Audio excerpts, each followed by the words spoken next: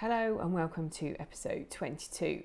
In this episode, I'm actually away at the moment in Greece for a few weeks, and I thought what I would do was actually share some healing techniques with you. And this one I'm going to share is journaling. I'm going to talk about how important it is, and I'm also going to share with you some journaling ideas, some tips, some prompts if you think, there's nothing I could write about, or I don't know where to start. So I've got 5 really interesting prompts that I'm going to share with you. Welcome to the Mindfuckery podcast. I'm your host, Elizabeth, author of Finding Lily and the A to Z of emotional abuse. I'm here to remind you that love should be unconditional. Divorcing emotionally is life-changing, and that you have a duty of care to yourself. Each week, I will discuss some of the terms you may hear along this journey, and I will help you understand and process what's happening. I will help you find the best habits as you start to take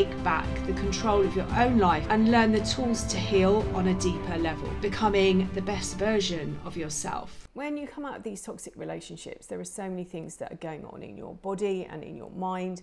You're a bit like a drug addict or someone who's trying to give up a craving, only your craving is a person.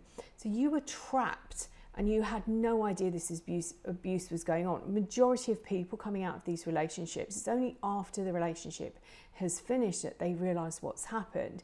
We form bonds for survival in childhood. So this is how we learn to do it. Usually they're with our caregiver, who's our foundation of attachment. So when our safety is threatened in some way, it's them that we turn to for support and protection.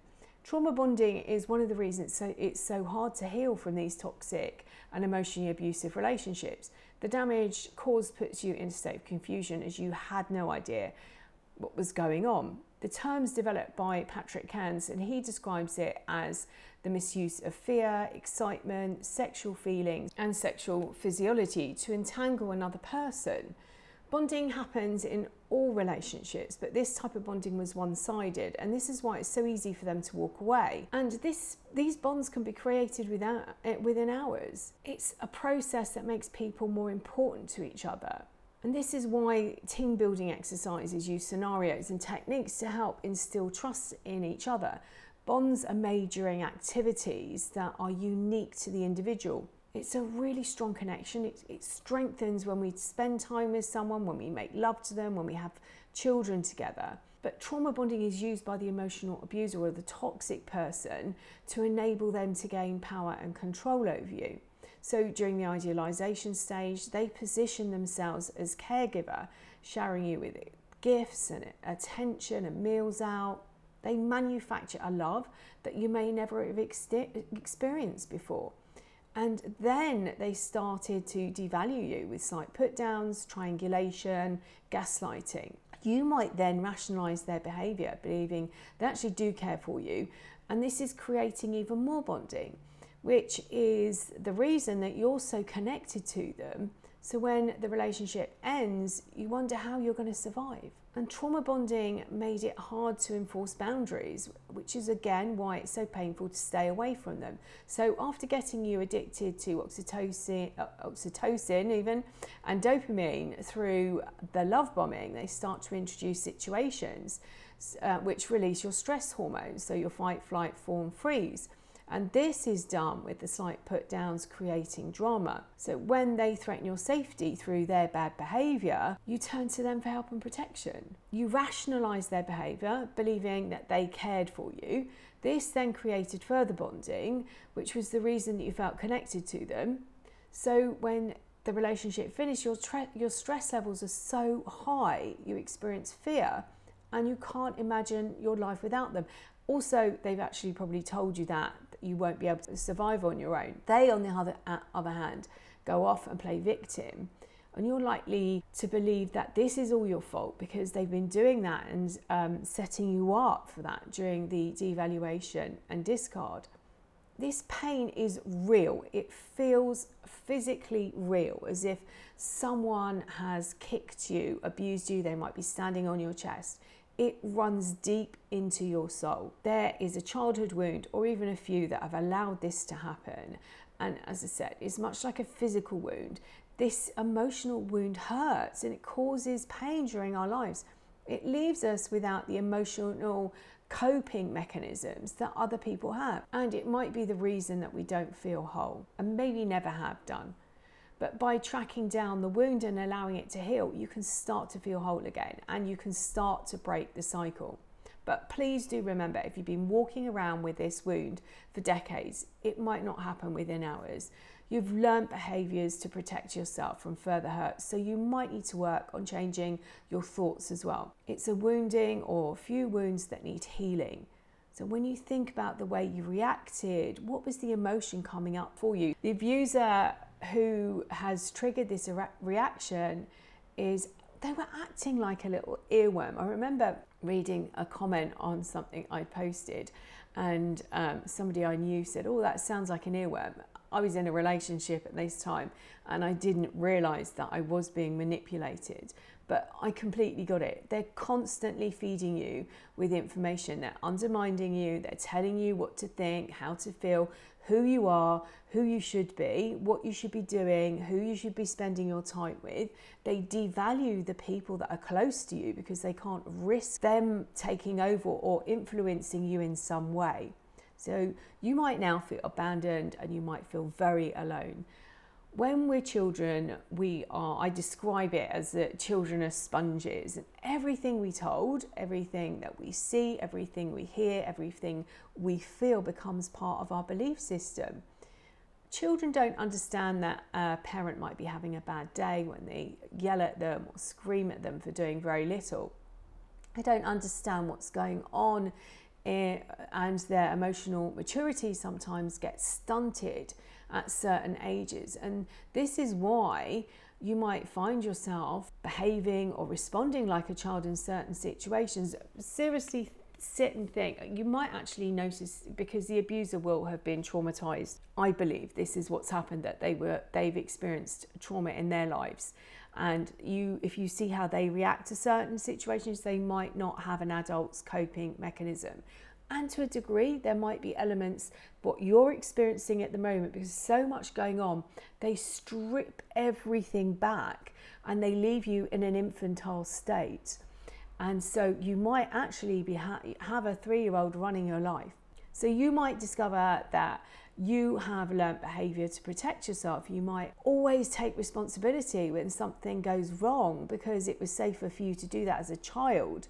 A lot of people describe themselves as empaths, but actually this might be something to do with a childhood abuse that they've experienced. And this is because they become so attuned to what's going on around them. They can feel or sense, it's really important to understand this, they can feel or sense a change in the atmosphere or a change in the way somebody says something. They can sense this as danger. So they might go in, or you might go in to fawning and calming a situation down before the abuser explodes. Words are so very important. I've done a few videos and a podcast, maybe a couple of podcasts, on the importance of words and the power behind them. Writing them out is also very powerful. And you can do it typing, but I believe pen to paper, there's a connection. There's a connection between your brain, the emotions within your body, and that pen, and that when it goes onto that paper, I feel that there's a release that happens and it helps you process. So you find somewhere comfortable, you can sit. It might be a bit difficult to lay down. Maybe you could incorporate this into a routine. You could maybe get a candle, and maybe you could create a nice, secure, safe environment where you can write everything out. Turn your phone off, get a glass of water, make sure everything's removed that's going to distract you. Settle down and breathe. Now, what I will say is, if you do get distracted and you find that you're trying to get up and do things like move something, or I forgot to put the dishwasher on, I forgot to put the washing machine on, whatever it is, have I shut the door? see if you can lean in a little bit further and find out what it is that's stopping you. Is there something stopping you? Is there a fear coming up? What is it that's creating this procrastination? And in fact, you could use that as a prompt for writing. If you're going through a difficult time at the moment, you're trying to get clarity, journaling is an amazing tool. So you can use it to review your day. You can do it first thing in the morning or any point that fits in with your routine. In the book, The Artist's Way by Julia Cameron, she suggests doing it first thing in the morning before you get up, before you make tea or coffee, before you actually put your feet on the floor out of bed, and write 3 full pages and see what comes out. It might be nonsense to start with, it might be a shopping list, to-do list, but the more you allow the words to flow out of your pen, the more clearer your processing that happens. If you need a prompt for this part, you might be able to write out a question. Maybe it could be a "what's this all about?"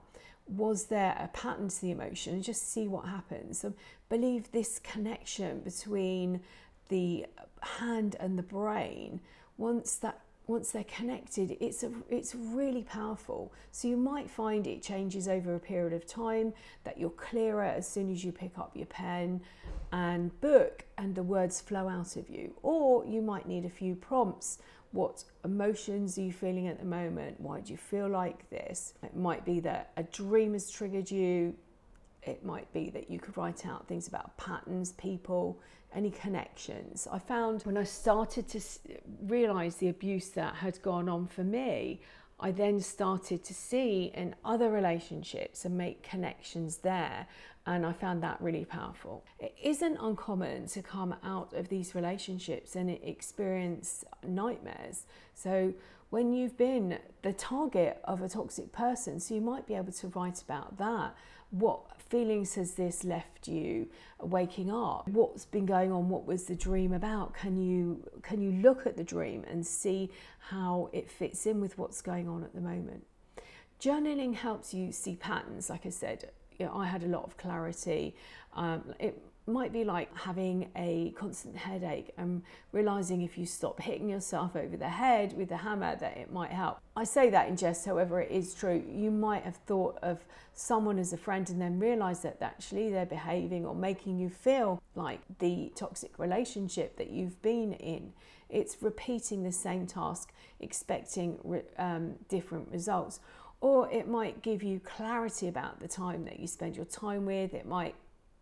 You might come away not feeling so good around certain people, not feeling heard or not feeling good enough. And you might realize that you spend 90% of your time listening to them, and they might give you the first 10%. So you feel that you were involved in some part of the conversation and then they just offload onto you. You might notice the people in your life actually do the things that remind you of other people, and you've never connected those dots before. Create a list of prompts to get yourself started. But once you start with this tool, you might find that the words just flow, and as I said, you connect the dots. All this healing happens over a period of time. So here are another 6 prompts. I think I said 5 at the beginning, but here's 6. Number 1, how do I feel today at this moment? So you can scan your body and see where it feels different. So you might think, oh, I've got a pain in my neck. What does that associate with? I've got, my knees are really aching, or I feel all fuzzy in a certain area, or I've got a headache. And then talk around that or write around that. Number 2 is, what do you wish you could remember on bad days? Like those days that you go into rumination and you're going over everything and replaying the relationships and reminding yourself that this is all your fault. On those days, what do you wish you could remember? Number 3, who's your favourite warrior and what do you think is inspiring about them? They could be fictional, they could be real. I'm going to link, I've got a meditation on archetypes and warrior archetypes. So I'll link that in the description below. So what qualities do you share? You could think could you borrow some of theirs while you step back into your power and build up your own? Number 4, looking back, can you write down 3 of the most important milestones that you have made so far? And if you can do 3, are you able to think of 6? And then if you can do 6, are you able to think of 9, and so on? Number 5, write out your biggest fear at the moment and put it into a sentence. And then see or visualize your best friend standing in front of you. And he or she is telling you exactly the same scenario, the same problem, the same fear. What advice would you give him or her? Number 6, what do you need to forgive yourself for? So write a letter to yourself and tell yourself why, and see yourself in front of you. And then wrap your arms in a visualization. See yourself giving yourself a big hug and telling him or her what she or he needs to hear at this moment in time. That's really powerful. So write it out and then visualize. And it's the same with the best friend one as well. As I said, journaling is so powerful. It helps you bring up and process what's going on. And that's a big part of the healing. Understanding what happened and what you were told and the difference. So being able to process and work through, learning to love yourself, to build your self-esteem back up again, to get in touch with your body and feel, because there's a massive detachment, I feel, that happens in these relationships when they end. Personally, that was my experience. I disassociated with myself and everybody and everything around me. I hope you found this useful. I hope you'll be able to incorporate. If my questions or prompts aren't good enough, go and do a Google search. There are loads of websites, I'm sure, that will have journaling prompts that might help you, that might fit better for you. Or come up with your own. Set yourself a bit of time before you actually journal and think about the things that would be really helpful for you. Write them down as prompts, and then if you sit down one day and you can't think of anything, or as you work your way into journaling, use your prompts, reword them. My words might not fit with yours. You can have a play around with it. I'm sending you loads and loads and loads of love until next time.